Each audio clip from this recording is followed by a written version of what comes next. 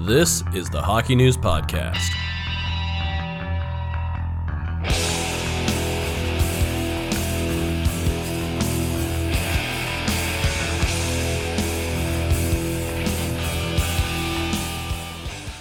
Hello and welcome to the Hockey News Podcast presented by BetMGM. I'm Stephen Ellis. Joining me as always is Ryan Candy. Ryan, how you doing? Pretty good. How's it going? Good. We were in Buffalo over the weekend for the NHL Draft Combine. All right. Did it feel fast to you? It did feel fast. And, you know, there have been years in the past where I've gone down on the Friday and stayed overnight, and that gives it a bit more length. Or, you know, what we used to do when it was in Mississauga and occasionally in Buffalo is just hang out at the hotel, and then you could grab players during the week when they were going back and forth with their interviews, and you could talk to agents and things like that. You know, obviously in the current pandemic climate, driving back and forth, you know, just to hang out at a hotel isn't the best idea. So we kept it to the day of and still got a lot of good stuff. Yeah, a lot of fantastic stuff. A lot of stuff coming to the website. A lot of stuff already on the website. And there was a lot of questions. When I was asking for questions on this, there was a lot of people asking, like, oh, what are your thoughts on the draft combine? The thing about it, and we did do a video on it talking about our thoughts, but it's like people are saying, like, did anyone really surprise you? And it's like, I don't think we get that out of the numbers and stuff of jumping and stuff. That's not why we're there. Yeah, not too much. You know, I would say, you know, based on that University of Guelph study that I blogged on last week, I did pay a lot more attention to the VO2 max results and the peak leg power results. So, you know, players like Isaiah George stood out. Joakim Kamel did really well. Fabian Wagner from Sweden is a player that's now a little more on my radar based on the fact that he did so well in so many of those key events. So, you know, in that respect, you can kind of focus on things. And again, these are not sure things. Just because you do well on one exercise doesn't mean you're going to be an NHLer next year. But, you know, it was interesting to see who did well. And just, you know, Shane Wright was top 20 for all the different leg power, the sort of early results. And, you know, he also interviewed very well, apparently, from people I spoke with. So, you know, those are good things to know. But yeah, otherwise, it's great access, great to meet the kids face-to-face, find out a little bit about them, and just sort of get those little fun combine nuggets. And it's fun because the players at that point, because they're not drafted to the NHL yet, they're still kind of like, they're slightly media trained, but they're still there, like, they're not under, like, complete wraps. It's like they can actually have some fun with it. So it's like, you see some of these guys that are like, Owen Pickering was just like the happiest guy on the planet. He's like, I didn't think I'd be here. It's like, here I am. And it's like, he's a great prospect. So all 32 teams interviewed him, which is very cool. That's got to be cool for a player's confidence. And, so there are times where guys that go to the draft combine don't even get up drafted. And there wasn't, I think there was like 85 listed, but I don't think 85 participated. It was awesome. A lot of fun to see that out there. And it's been a few years. So it has. Let's talk about the Stanley Cup playoffs. And at the time of recording this, we are last night. The Edmonton Oilers were the first team out of the conference finals, and it will be the Colorado Avalanche moving on. And the Oilers, this is a team where, and I wrote about it, some Oilers fans weren't happy. The warning signs for this team falling apart was clear. This is something where they got a good group. Obviously, they got guys like McDavid and Draisaitl. Evander Kane was really good until he got suspended. But then you're looking at let's say the blue line, and I'd say it's a step up from the last couple of years. Darnell Nurse was not good because he was hurt the whole time, playing for a hip injury. I don't recommend that. So when your best defenseman's playing at like 60% and the rest of the league is kind of like taking advantage of it, or in this case, Colorado's taking advantage of it, it's tough. So I guess what went wrong and where did they go from here? Well, I'm going to flip it around a bit and say, you know, the thing that went right for them up until the Colorado series was that they got otherworldly performances, you know, right at the top from McDavid and Draisaitl, where they could score themselves out of trouble a lot of times. And, you know, Mike Smith, roller coaster ride, obviously. Some games he was brilliant. Some games he literally gave the game away. Yeah. He didn't play fantastic. Didn't play fantastic, but at the same time, there was games where, you know, he was the difference in the end, you know, especially in that Calgary series when Jacob Markstrom just got peppered. So, even against LA, where Jonathan Quick had some pretty good moments himself, and there were But also got shelled at times. Yeah, which is true. But his stats after that first round were still pretty impressive. Yeah, exactly. So, I thought the Oilers did pretty well with the group that they had, and then Colorado really exposed them. And, what's interesting is that Colorado played most of the series with their backup goaltender, Pavel Francouz. So, the Oilers had a bit of an advantage there in that they weren't facing Darcy Kemper. But, Francouz played fairly well. He played good enough. Which is kind of what he's always... you can rely on him. He's not going to steal you a game if it's tight, but he'll get the job done. Because he wasn't great in Game 4 either. No, exactly. He'll be fine. But the problem with the Oilers is that they just don't take care of the puck very well. And defensively as a team, they're not great. And they were able to score themselves out of trouble a lot in the playoffs. But against Colorado, when you're going up against McKinnon, Makar, Rantanen, Kadri up until sort of, Game 3... they just couldn't fight back that tide. So, when I look at this Oilers group, I still see a lot of potential for next year because I look at a couple of factors. I think Evan Bouchard's going to be better next year. Yes. I think his game's going to round out even further, and he's already shown himself to be a pretty good weapon on the power play. In the playoffs, he was hit or miss, but there was a lot of really positive signs. Exactly. So, count on some growth from him. Let's say he's 15, 20% better next year than he was this year. I think Philip Broberg needs to be a regular top six defenseman for the Oilers. That will help. He's big, he's mobile, he can be a shutdown guy. He does have some offense to his game as well, so that will help as well. Nurse will be healthy. I think the other thing I'm very intrigued by is, do we see Connor McDavid make his Steve Yzerman turn next season, where he spends the summer concentrating on defense and says, okay, I scored, what did he end up with? How many points? 30? I think it was pretty close to 30 at least. Yeah.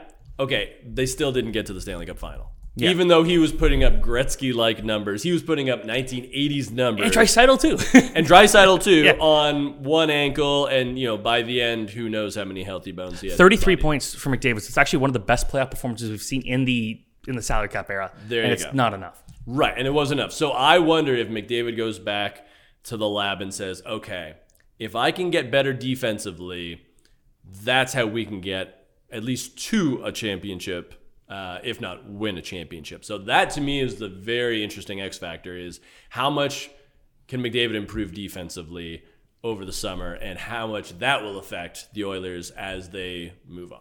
Okay, I like that. And this is an Oilers team that, with all this talent, again, how good McDavid and Draisaitl playing of like half a body, and Evander Kane before he got suspended. Like, that line was very, very good. Obviously, the numbers don't lie. Best line in the playoffs, essentially. And that wasn't enough, and that's partly because they didn't get a ton of scoring from throughout the lineup. Jesse Puljujarvi, not really there. Yamamoto, hit or miss. I believe he got most of his points in like little spurts. And when you look at Colorado, look at some of those guys that were really important for them. That scoring depth was huge. Totally. Lehkonen, obviously, fantastic final game. And they went and tinkered at the trade deadline. The Oilers didn't. They went out and got a couple depth pieces, one being Derek Brassard, who played one playoff game, and the other being Brett Kulak, who wasn't one of the better players on the Oilers. So they didn't really do much of the deadline. They stayed pat when people were like, you guys got to do something else here because it's going to be a very big fight. It's like, oh, you got to overcome Calgary, and they did. You got to overcome Colorado, and they didn't. A couple other teams that we thought could be strong there, and they didn't really improve. They didn't address goaltending. And again, Mike Smith could be this guy who could be special at points, but then he'll go out there and have a complete brain fart. And this is also, he's got one more year on his contract, but you got to wonder, will he just retire? I don't know. That's speculative. A lot of people are wondering, is he just going to retire a year early type thing? Because Oilers going to have to at least figure out one goalie spot. Yeah.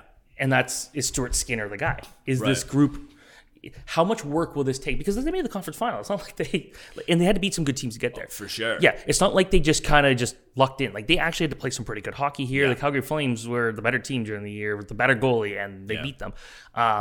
So, like, can't take that away from them. But it's like, what do they do to take the next step? And they've got the talent to build around. They've got some good guys, and maybe they got to wait till Duncan Keith's done, his career's over. But they need some help on defense. They need those young guys to kind of step up in a big way. I don't think that I still think they're very close, but right now it's tough because there's still some work that needs to be done. Very much so. And again, I think for a team that wasn't even in a playoff spot at one point during the season, we were wondering, like, are they going to miss? Obviously, Jade Woodcroft really, pulled them into the fight and got them into that playoff spot. And then from there, as we mentioned, McDavid and Draisaitl took over. Nugent Hopkins had his moments as well. They had a bit of depth. And as you mentioned, Evander Kane had a very good playoffs for them. Will he be back? Yeah, will he be back? I mean, he was a huge bargain based on his contract situation. Would he be willing to do that again? I don't know. But, they're going to be in the mix. Part of me wonders if they might have missed a bit of a window, if teams are going to figure out, what Colorado did to, you didn't stop McDavid or Draisaitl, but you contained them enough that you could sweep the series. So it's going to be an uphill battle next year as well. But if they get those other performances from guys like Broberg, Bouchard, I would even throw Dylan Holloway into the mix, where, he got into his first NHL game. That's very nice. But next year, that's the year where you got a big kid that can skate really fast. He could be kind of a secret weapon for you, even if it's in a secondary role. I think we can all agree the Edmonton Oilers going for a Stanley Cup final would be good for the game because you've got two of the biggest stars in there. Yeah. So it's like, even if you're not an Oilers fan, and a lot of people will dislike the Oilers because they were so good at one point and they also have all these good players now. But it's like, that would be good for marketing the game. Kind of like when Pittsburgh was making it with Crosby. That's good when your stars are there. Totally. And it seems like that's a basketball thing. It's very easy. It's every year you kind of know the best players are going to be there. But here it's so hard to make the finals. It's so tough that even if you're the best player on the ice, it might not matter. Yeah. And so the Oilers will be there at some point. How long? That's a good question. One guy I want to talk about in particular on the Oilers, Darnell Nurse, and plays injured pretty much this whole time. And we always hear injuries, like players can play through injuries. That's what makes these guys so tough. But it almost like hurt the team having him play this whole time hurt. Hip injuries are very serious. Yeah, and it's funny because I thought he made some pretty good plays last night, but obviously his effectiveness was limited in the series. Like he could have been so much better is the key. Like he played good, but it's like he wasn't great. Yeah, it wasn't typical Darnell Nurse because a torn hip flexor, that sounds ghastly. Especially in a sport like hockey. So you lose and you got to spend the offseason rehabbing it. It's like, that's just double the pain. Yeah, exactly. Now, the problem is, the Oilers didn't have the defensive depth to replace him, and that's tough. Again, could you have brought Broberg up? You had Slater Kukuk in the system, but otherwise, they were playing 7D, and, Brett Kulak, as you mentioned, he was an acquisition, but he was more of a depth guy. So, with Oscar Klefbom missing the whole season, you're already kind of behind the eight ball there. These things happen and it's tough. And again, this was a team that a couple of months ago, we didn't even know if they would get out of the first round. Yep. So, they did kind of overachieve. And I'm not sure if GM Ken Holland, you always try to put together the best team you can, but they might have been a bit of a surprise, especially at that Calgary series. I think a lot of people thought that was going to go the other way. A surprise but they could have tinkered to the point and made this where they weren't having to fight for their playoff lives at the end of the season. Like they could have made a couple changes, and that starts with not having a 40-year-old starting goalie with an inconsistent backup. And it's like, and I can't recall it, but I think it was like Fleury. There were not many teams that were actually fully in on him, which is why he went to Minnesota. It's like would Fleury have made a difference? He wasn't great for the Wild in the playoffs. True. And it's like, well, okay, he's a free agent. Can you bring him next year? Well, he'd be 38. How much more effective hockey can he play? This isn't a strong free agent goalie market, which is why the defense has to be good. And that's why I thought Darnell Nurse, just like, was it actually helping the team having him play there? Is him at 60% better than most of the other guys at 100%? Yeah. It's a tough. I would say to a point, yes, that is. But in the end, it's like, that almost feels like you throw in a young guy and just kind of hope for the best. But right. But Nurse does so much for them as well. That's the other problem. It's not like you're getting a guy who only does one thing. Okay, here's a question. If Cale Makar has the same injury, do you think the Avalanche play him the whole time? Oh, see, that's tough because, given the context that they were ahead in the series, too, I guess. Ahead of the series? This is the tough thing with injuries because, and I was thinking about this with Draisaitl, where say Edmonton had won last night. would it have mattered? Like, would he have been able to play game 5? You know, because there's adrenaline where you can push through things, but then you have that day off. There's only so much guys can do. So with Makar, you know, so much of what he does is predicated on his skating. You know, if he had a hip flexor problem, then he's still super smart, so it's going to help, but he's going to be limited. I think, you know, I don't think players should ever play hurt because I think that it limits their effectiveness and, you know, it can wipe them out for longer. But I understand that they're competitors and they think they can contribute positively. You know, Colorado's already missing Samuel Girard, but they do have Devon Toews, they do have Bowen Byram who can move the puck up the ice. So, I mean, if it's Makar and you're ahead, would missing one game help your cause long term, or would it have mattered because the injury's not getting any better? These are the sort of questions where it's like, I'm glad I'm not a head coach because I don't want to make those calls. Yeah, and ankle injuries suck in the case of Draisaitl. Like, I hurt my foot at the OHL Cup on like day 1 of the OHL Cup, and I ran on adrenaline. I just kept moving, and I suffered and paid the price. Or I just took my foot cast off a couple days ago. There you go. So it sucks. If you're hurt, if you're a normal person, don't play hurt.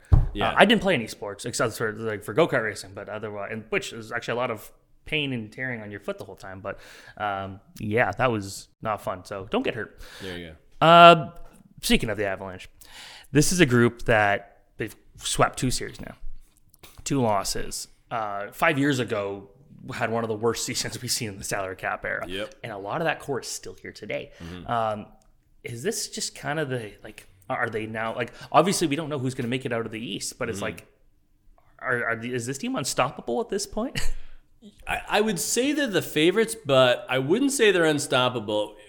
Whoever they play in the final, whether it's Tampa Bay or the Rangers, you're getting a pretty similar opponent. You're getting one of the best goalies in the league, whether it's Shesterkin or Vasilevsky. You're getting some high-end forwards, whether it's Stamkos and Kucherov or Panarin and Zibanejad. You know, you're getting guys like Cirelli, you're getting guys like Kreider, you're getting, you know, pretty solid decors, whether it's Fox and Trouba and, you know, Miller, or you're getting Hedman and McDonough. So my big question with Colorado is they haven't faced a really good goalie yet. Yes, that is very true. Right? So Nashville did not have Saros in the first round.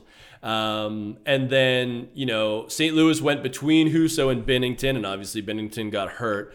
But, you know, you didn't have to face a top-end guy there, even though both Husso and Binnington had their moments, for sure. And then you faced Mike Smith, who, as we mentioned, had some brilliant saves and then had some terrible gaffes. Yep. Now you're going against either a Vezina Trophy winner or the guy that's probably going to win the Vezina Trophy this year. It just hasn't been announced yet. So how does that change the dynamic of the series? Will Kemper be back for you? Now, they're going to have probably at least a week, if not a week and a half of a break. Kemper did back up Francouz last night. Yep. So he must be close. That's a good sign. Do you So switch goalies? Yeah. I wonder, right? So I think you probably do. Because Kemper was quite good. Kemper gives you more. So Kemper versus either Vasilevsky or Shesterkin. You know, Kemper's the underdog, but he doesn't have to be humongous. He just has to be pretty good, as we've mentioned before, because Colorado has that wicked attack, and they're fast and they're heavy. If you see Kadri in the final, that's even better. Seems unlikely. Seems based off of reports, unlikely. Yeah, thumb surgery. But I wonder, you know, again, is he out because the surgery has to heal? Right? Like, could he play hurt? Could he play in 7 days once the stitches are out and things like that? I have no idea. I'm not a doctor. That's a good thing to get the sweep. A lot of time to figure out now. Exactly. A lot of time to figure out. Like, I know, you know, hearing about players in the past where they've had surgery and the reason they couldn't play, it wasn't because of the thing that had to be fixed. It was the fact that they still had a wound that was healing. So, again, who knows with Kadri?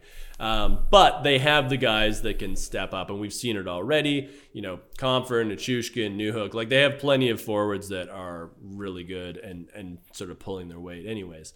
I still think they're the favorite because they're going to come in as fresh can be, even though they do have some injuries. I think it was great that they got the sweep so that they didn't lose any more players because, again, Kemper is going to come back, but Girard's not coming back. We know that. Kadri probably not coming back. So now you just kind of hope for Tampa and the Rangers to have a longer series where they beat each other up and whatever, nagging injuries those players have get exacerbated. That's your hope if you're Colorado, and then you pounce. Could it go the other way? Could I see Tampa or the Rangers winning the Stanley Cup? I certainly could. So I think it's going to be a great final no matter who makes it. I'd probably give Colorado the edge right now, but I think they have to stay focused and realize that they're going to be playing their hardest series at the end. Yes.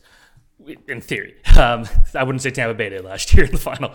Right. But let's say the Rangers move on because they're ahead in the series. This is a team that's played so much, we have to win hockey. Yeah. The Avalanche haven't had that issue yet. True. And these are still hockey players. You go into every game knowing you got to win. That's the thing. And that's why,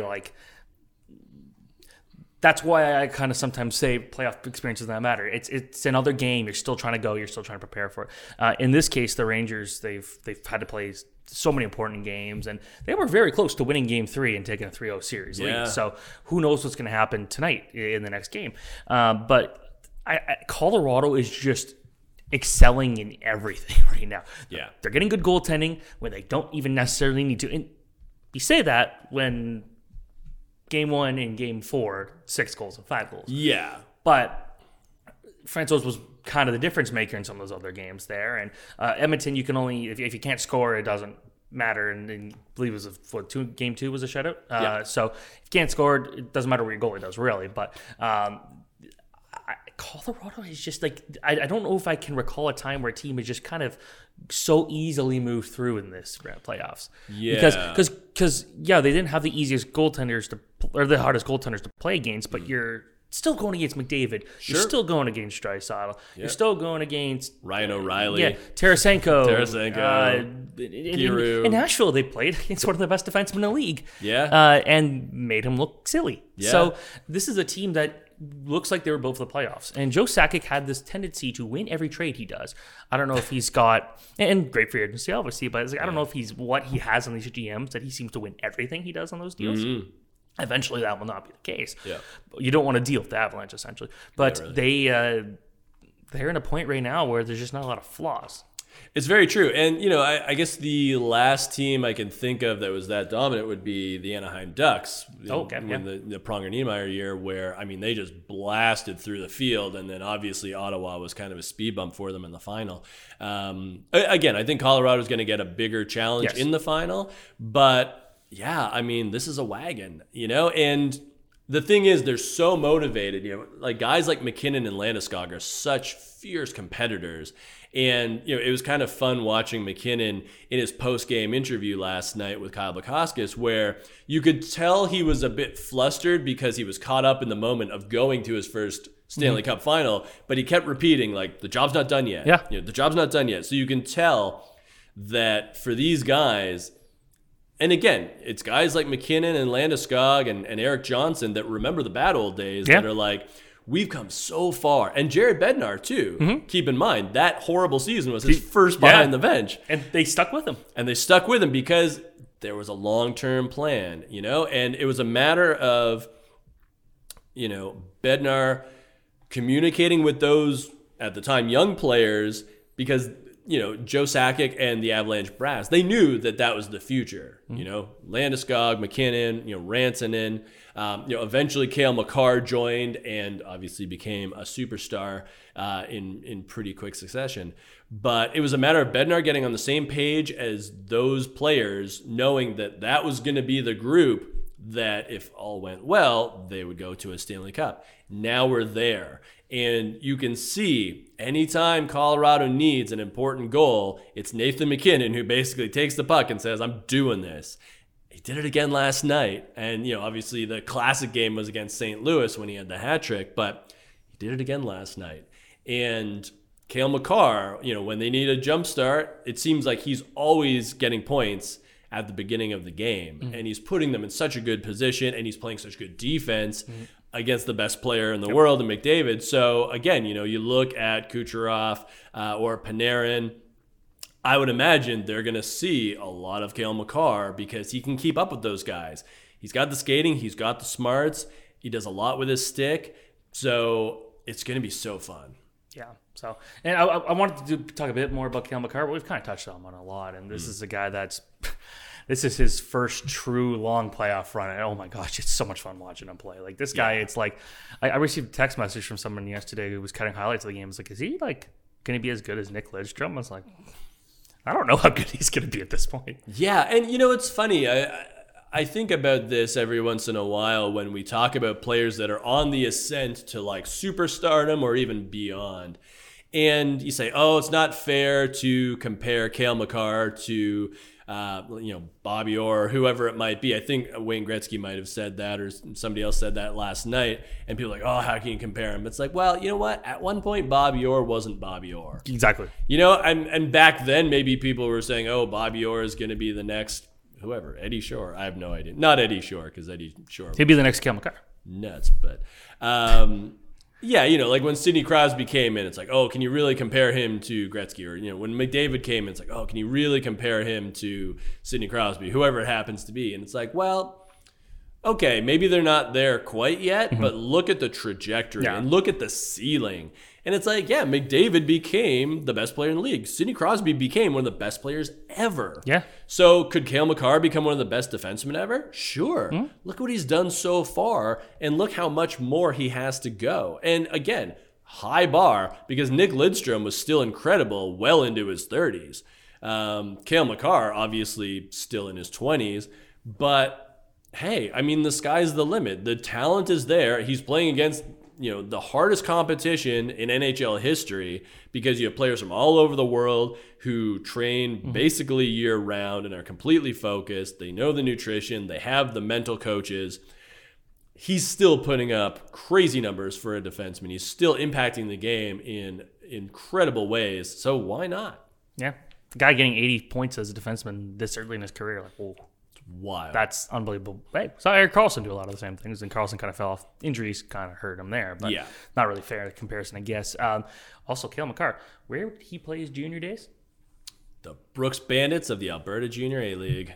Junior hockey. There you go. It's awesome. I don't. Even though I watched a ton of those games on Hockey TV, I can't say I appreciated just how good of a player we were watching. Sure, and again, a lot of it is just growth from his game, and a lot of credit goes to UMass, the program he went to in the NCAA, and the Minutemen have become kind of a defensive factory in the Greg Carvel era, and Cale Makar was kind of at the forefront of that. So. Now UMass has a national championship under its belt, and Makar had left before it happened, but those building blocks were pretty impressive. He was a big piece of that team that won, even though he wasn't there, because they kind of helped set in motion how good of a group set the table. Yeah. All right, we're going to switch gears to Tampa Bay Lightning versus New York Rangers, and this is before tonight's game, obviously. 2-1 series lead for the Rangers. Not a great start for the Tampa Bay Lightning, and I think I can't remember if we both agreed on it, but at least I remember saying that I thought the Rangers were going to probably go out and win game one because they've just played enough of this. We have to win hockey. And Tampa had this long break that was going to work out because the key thing was, okay, Tampa didn't suffer any new injuries, but the Rangers didn't either, and they've been just kind of playing as good as they are. And I think even though they've been kind of just seen as this underdog the whole time, and that's a good thing for the Rangers because they're doing as good as they are. But kind of just what were your thoughts on Tampa's start to the series? Well, they're really missing Braden Point. I mean, that's obvious. He's a top line center and such a great talent. He's been so good in the playoffs in the past, helping them win 2 straight championships. And, at the Combine, just talking to NHL folks, that was the first thing they brought up is Tampa Bay really misses Braden Point. I do think that they kind of hit a wall in those first 2 games. And even though the Florida series was easy, Toronto took them to 7. I think that took a lot out of them. And then, luckily for them, they got the sweep against Florida where they had that rest. But I think it kind of backfired on them.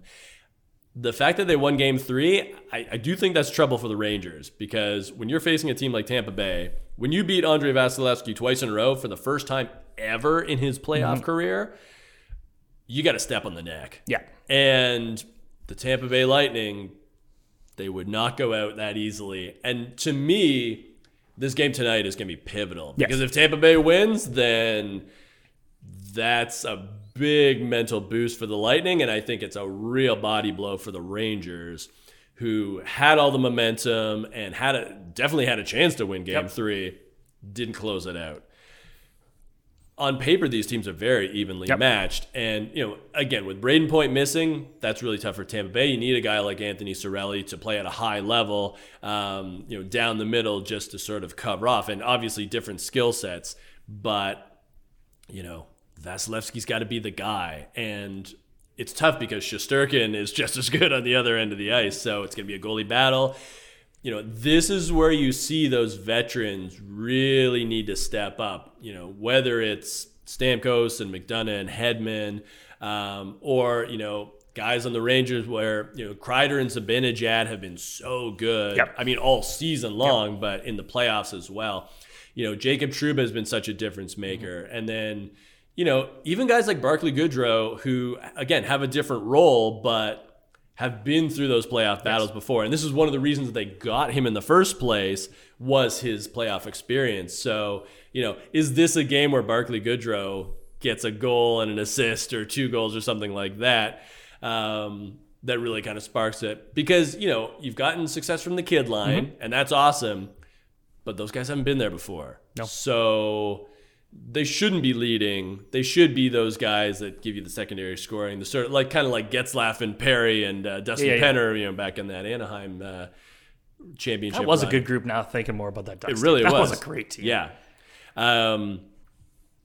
but this is the pivotal game for me. Yeah, you don't want to go back to Madison Square Garden and losing 3-1. Because that's such a hard rink to win in. For sure. And again, and if they tie it up, then you're the Rangers and you're like, ugh, did we miss our shot? It's tough. Yeah. So Tampa Bay does have the experience. They do know how to win these games, but it's not like they're playing that bad. And the thing about Vasilevsky, we were talking about how clutch of a playoff performer he's been in the playoffs. And if we're looking right now, he's been the worst of the 2 goalies in the series, but he's still been one of the best goalies in the playoffs. Exactly. It's just like, that's nuts. Yeah, it's a tough series. And say what you want about Jack Campbell, but Jack Campbell at one point was a potential Vezina Trophy candidate based off his stats in the first half of that season. He was looking really good. He's had to play really good goalies every single series. Yeah. They beat Bobrovsky, but again, you can only do so much when your team scores 3 goals for sure in the entire series. Yeah. And Bobrovsky was not the problem there. So he's had to outduel these goalies, and he's getting outdueled right now, but it's still close. Yeah, and you know what you're getting with Vasilevsky, and he's had a couple of hiccups in this playoff series, but then he always bounces back. Yes. So if you're Tampa Bay, you can trust Vasilevsky, and obviously the Rangers have had to trust Shesterkin all season long because he was their MVP in the regular season, and he has been excellent for them in the playoffs too. Yeah. So, all right, Conn Smythe picks. Now that Edmonton is out, and we are talking about early Conn Smythe picks originally being McDavid and Draisaitl, and they're both gone. So now, I guess for me, the 3 names that really stand out are Zibanejad, Vasilevsky, and Makar. But who would you say your Conn Smythe pick would be right now? Yeah, it's funny. Like, let's say the Rangers win it all. I think Zibanejad, unless Shesterkin puts up like a bunch of shutouts, because literally one of those 2 guys will cancel each other out at the very bare minimum. Maybe. But what I was gonna say is the Rangers are very interesting because they have so many guys that are doing so many good things right now. So Zibanejad, obviously, like, he's kind of made his own Ovechkin's office there. Yeah. And he's been so potent. But then you have Jacob Trouba, who's just been a physical force and a real difference maker in a different way. And then you have obviously Shesterkin in net, who has been great from all year long. So when you get to the final, I don't think guys will necessarily cancel each other out, but I think somebody will kind of emerge as the guy where he might not have been heads and shoulders above his teammates, but he'll sort of be designated as the Rangers guy. So is it Zibanejad? Very well could be.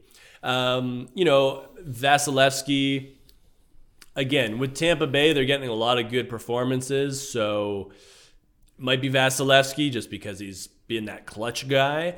Makar, certainly. And then I also wonder, based on McKinnon's heroics and the certain goals he has scored, the sort of backbreakers, does he get consideration as well? And again, the final itself is going to weigh pretty heavily, I think, on the voting. And it's a smaller pool of voters.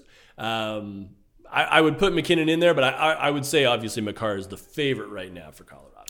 I've been a big fan of Adam Fox's play too, as an underdog. But for me, I'm going with my pick is Makar, just what he's doing as a defenseman and what he's doing as a playoffs, and But at the same argument I kind of made earlier, it's like would the Avalanche have played him hurt if he was hurt, knowing how good this team is? It's like maybe they don't necessarily need him much. So it'd be interesting to see what Vasilevsky can do in the rest of the series here. Yeah, I think that's key. That will, because if obviously they don't make it, doesn't matter. But I would also say if Makar wasn't playing, Colorado would be in a lot of trouble. See, I just want to see, like, let's say this is a sweep, and let's say McDavid finishes still the top scoring player, and it's like it'd be so weird not like just because you got to play in the finals to basically win. It's like man, we've seen Conn Smythe winners on losing teams before, but they've made it to the final. Yeah, it's like I'd love them to just be like, and the Conn Smythe is, and they got the cameras on like certain guys, and McDavid just comes like, woo, we didn't win the cup, but I'm here. Yeah, so that won't happen. All right, that's it for the topics. It's viewer question time. There's a prospect theme to it, and the prospect podcast will be back at some point. I guess last week, the video we did on the whatever that thing was called, the combine was kind of similar. First one comes from Nick Konorowski. What are the biggest standouts for the remaining clubs in the OHL, WHL, and QMJHL finals? I guess which guys are you kind of keeping an eye on of who's left? Yeah, so in the final right now in the OHL, we got Windsor and Hamilton, and all playoffs long, Wyatt Johnston, who actually just today won the Red Tilson Trophy as most outstanding player in the OHL. Very well deserved, but Dallas Stars first rounder. He has been amazing for the Spitfires all year long. And this was a Hamilton team that had not lost a single playoff game until game one of the series when Windsor took him out. Wyatt Johnston is the engine that makes the Spitfires run. And, they do have a good team overall, obviously, but what he can do out there offensively and, his mind, his skating, his shot has just been incredible. So I'll say Wyatt Johnston in the OHL. In the WHL, we got Edmonton and Seattle in the final. I'm going to go with Luke Prokop. Okay. The defenseman for the Oil Kings was acquired this year via trade because the Oil Kings were going for it. He used to play for the Calgary Hitmen. Nashville Predators prospect. And, it's kind of fun because looking back at his draft year about what scouts said about him, they were like, yeah, there's some really good tools here. Big kid, skates well, he can move the puck. It was just a matter of him continuing to develop. Now we're seeing him kind of at the height of his junior powers. And the Oil Kings, it's not a one-man defense corps by any means. They have Caden Gooley as well. Prokop, he's really stepping up his offense. He had a 4-point night the other day. To me, he's been very impressive. And, the Oil Kings, they've got Dylan Gunther, they've got Sebastian Cossa, they've got they have Jake Neighbors. They have a great team. But I think Prokop has really stood out this season as somebody that has elevated his game, and that's paid off in the postseason. For the QMJHL, I'm actually going to go with another Dallas pick, Maverick Bourque for Shawinigan. Dallas has picked some good players. They really have, yeah. Because Logan Stankoven for Kamloops, he was amazing this year as well. But Shawinigan Cataracts playing in the final against Charlottetown, not the final we expected, particularly with Shawinigan, but they've really put together a nice run here. Maverick Bourque atop the scoring board for them, as he usually is. Xavier Bourgault is right there with him. They are pretty magic as an offensive tandem there. Bourgault, the Edmonton Oilers pick, but yeah, Maverick Bourque, great playmaker and has been excellent for the Cataracts. So there's my top guys. 2 Dallas, 1 Nashville. And I forgot to make this part of the main topic, but we got a question about it anyway. So Robert Sanders asked, what to make of the Bruce Cassidy firing, and what do the Bruins do next? Yeah, so pretty shocking for me because, Bruce Cassidy, I thought he's done an excellent job with the Bruins. I think he's the type of coach that we've seen him outcoach his peers in different playoff series. And, you look at, they lost to Carolina, but they pushed him to 7. And, Carolina was a really good team this year. With a rookie goalie for Boston, too. With a rookie goalie. Yeah, no less. Don Sweeney was asked about it, and, somebody asked, had Cassidy lost the room? He said no. So my question is, okay, so what are the Bruins planning? The only thing I can think of is that they recognize that they're going to take a big step back next year. Yep. And we know that they have a bunch of guys that are going to start the season on the shelf due to surgeries, key guys at that. We don't know what Patrice Bergeron's going to do. Is he going to continue his career? If he does, is it in Boston? So, with that in mind, do the Bruins plan on going younger next year? And do they think that Bruce Cassidy is not the guy to bring those young guys up a level? Is he more of a veteran coach? That's the only thing I can think of in terms of Cam Neely and Don Sweeney's logic, that they need to be thinking about Swayman, Johnny Beecher, Georgi Merkulov, even Jake DeBrusk for that matter is not that old. Is that the plan? The only thing I can think of. I don't know if that washes with Bruins fans, because I thought Bruce Cassidy had done everything and more that Boston wanted. He's a very likable coach. He really is. He really is. And that's why it's shocking. And the only thing I can think of is the Bruins plan on taking a big step back. Okay. No, that's quite fair in that case. All right, that's it for the questions. It's rapid fire time. Let's do it. This is one that's very important to me. Good. And which NHL city has the best food? The best food? Oh, well, okay. So, I mean, you can get everything in cities like New York and Toronto. Nashville is hard to beat because they have hot chicken and which seems to be they have barbecue. I don't know if you noticed all the chicken places around here seem to be bringing in... Because it's the big trend. Yeah. I mean, I do have a soft spot for like Buffalo because I love chefs and I love Dinosaur Barbecue. But I would say, I think if you're going for a specific regional food, I would go Nashville, and then probably like Dallas because they have insane barbecue. For me, I haven't been to a ton of NHL cities, but I'm good right now. The food in St. Louis for that All-Star game was unbelievable. Those burn ends and the brisket and everything. Happy Smokehouse. Yep. Buffalo, you can't go wrong pretty much anywhere there. Yeah. And I always have a soft spot for Calgary. I've never had better hamburgers than when I lived out there. Calgary has the best beef straight up. Yeah. It was amazing. Yeah. There was 118. It's like a restaurant underneath the Marriott in the downtown, and they had this one burger. I guess have like a burger competition with their chefs to make the best burger, and there was one, and I don't know, they had like a coffee sauce on it. I don't know how to explain it because I don't even like coffee as the taste, but it tasted so good. Best burger I ever had. Went back there after a while. They changed it up, and it was fine. But they have a drink, the old fashioned, and they set it on fire. And it's just cool just to see the drink catch on fire. So shout out to them. One more I will say, Vancouver. Pretty much everywhere you go in Vancouver is good. And it's like dim sum, sushi, like just baseline, any kind of food you get there is going to be pretty good. I went to a food court and had like amazing stuff. So baseline Vancouver, super high. Shout out to Montreal also. And Montreal, yeah. Montreal's always got good food. NHL draft time. Yeah. What makes a band a sellout, in your opinion? I think if you are chasing a major label deal, then you are a sellout. There are certain bands that get to a point where it just makes sense for them to sign a major label deal just in terms of like distribution. But then there are other bands that their intent is we want to be big. So that's how I would distinguish it. Yes. So we talked about that before. So like how like kind of Green Day and Blink-182 were kind of started more in the punk scene and then kind of just got massive. But that was also kind of right place, right time. Yeah, and those are two great examples where, with Blink-182 in particular, it was just like, like they were never like hardcore scenesters. No. They were always playing pop punk, and they got on the Warped Tour, and their charisma showed, and they had such amazing hooks, and it's like it just made sense for them where they were getting so big so fast that it's like, you need somebody to handle that. And it's not like they had an allegiance to a label. Like it's not like they were like Rancid with Epitaph or like somebody that was on SST. Like Blink-182 was kind of like just out there. Yeah. Yeah. Same with like Green Day, like the story with Lookout Records is, they went to the guy and they were like, look, like you've been great to us.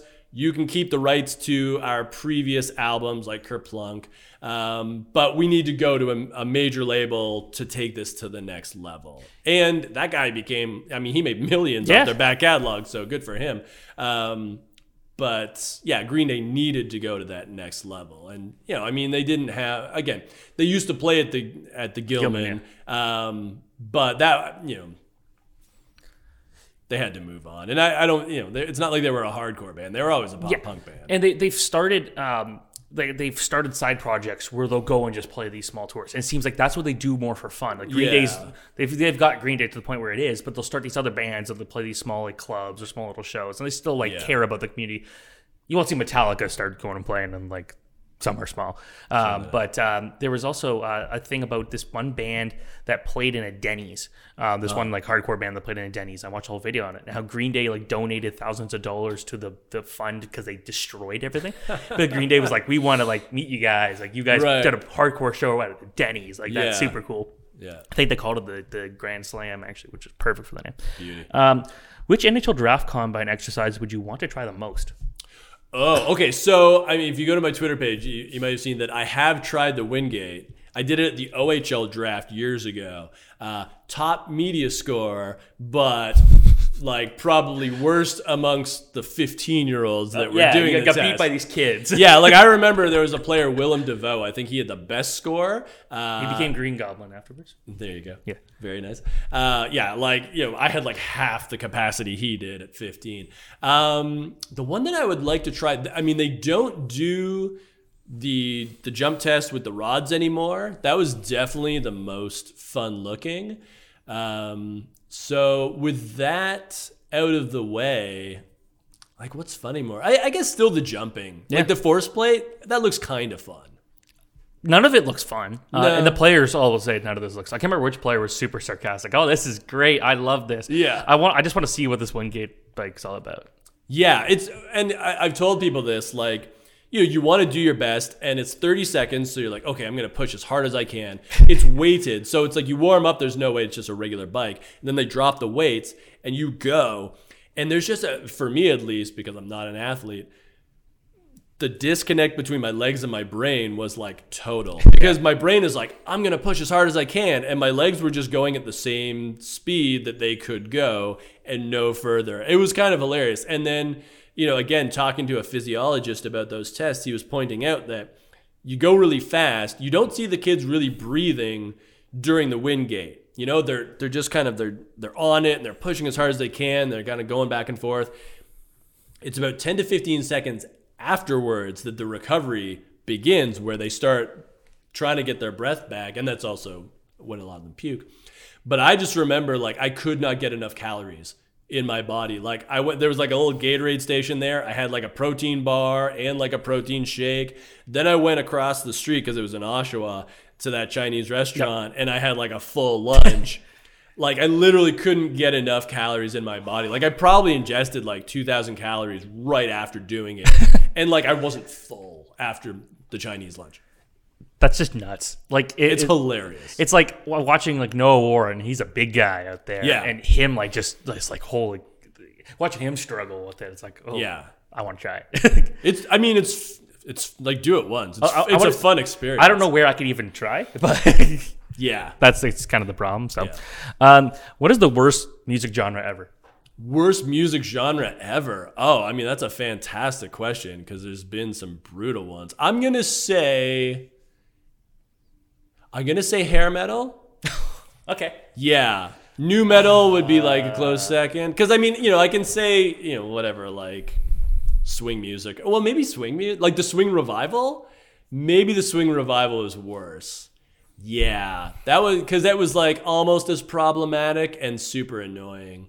So I would say a toss up between hair metal and swing music.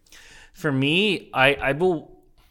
As I've gotten older, I'm so ancient, I've come to appreciate a lot of different forms of music. I used to think jazz was stupid. Now I'm like, jazz is pretty solid if you listen to it like intently.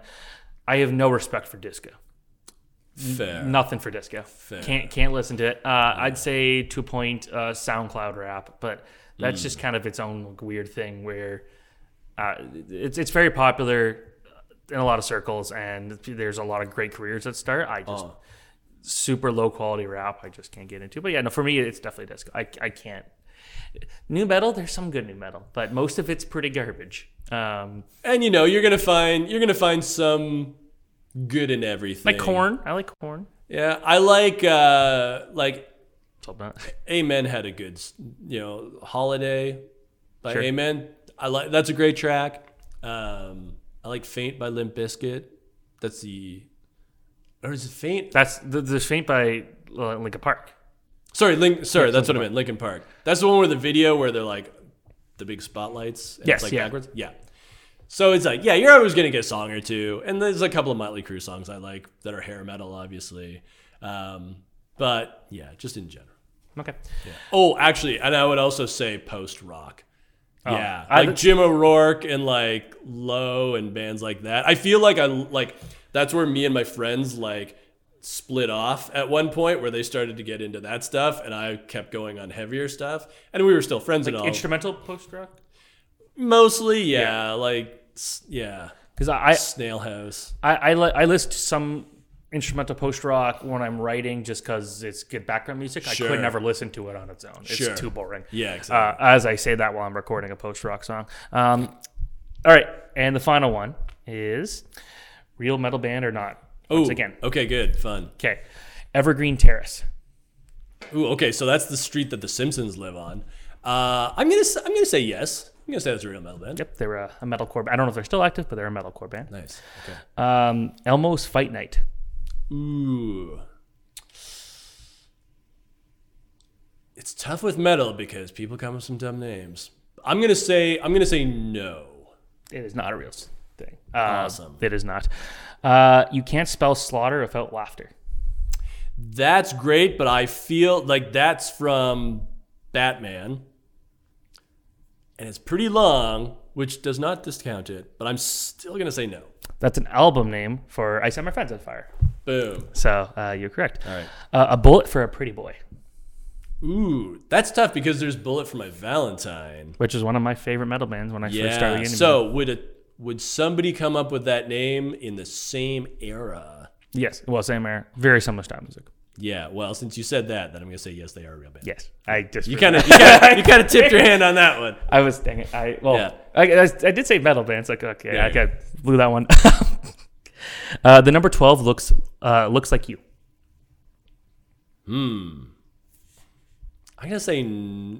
That's tough. I'm gonna say no, but I feel like I might be wrong on that one. You are wrong. It is a band. Yes. Interesting. And the last one, Parkway Drive. That sounds like an emo band. I'm gonna say it's not a metal band. It is my band. They actually just released a new song a couple days ago. So you were Rough. got most of them right. I think so, I got 4 out of 6. Yeah. pretty So good. yeah, I ruined one of them. Dang, that was great. You should have said no. All right, that's it. That's it for this week's podcast. The next one we have will be previewing the Stanley Cup Final. Will we have that soon this week? We don't know. know. A lot can still happen in that series. Of course, still some junior hockey playoffs. Go check it out. I'm probably going to be at a Hamilton Bulldogs game soon, later this week. There you go. Before we go. So anyways, thank you very much for watching, listening, however you consume it, and we'll see you again soon.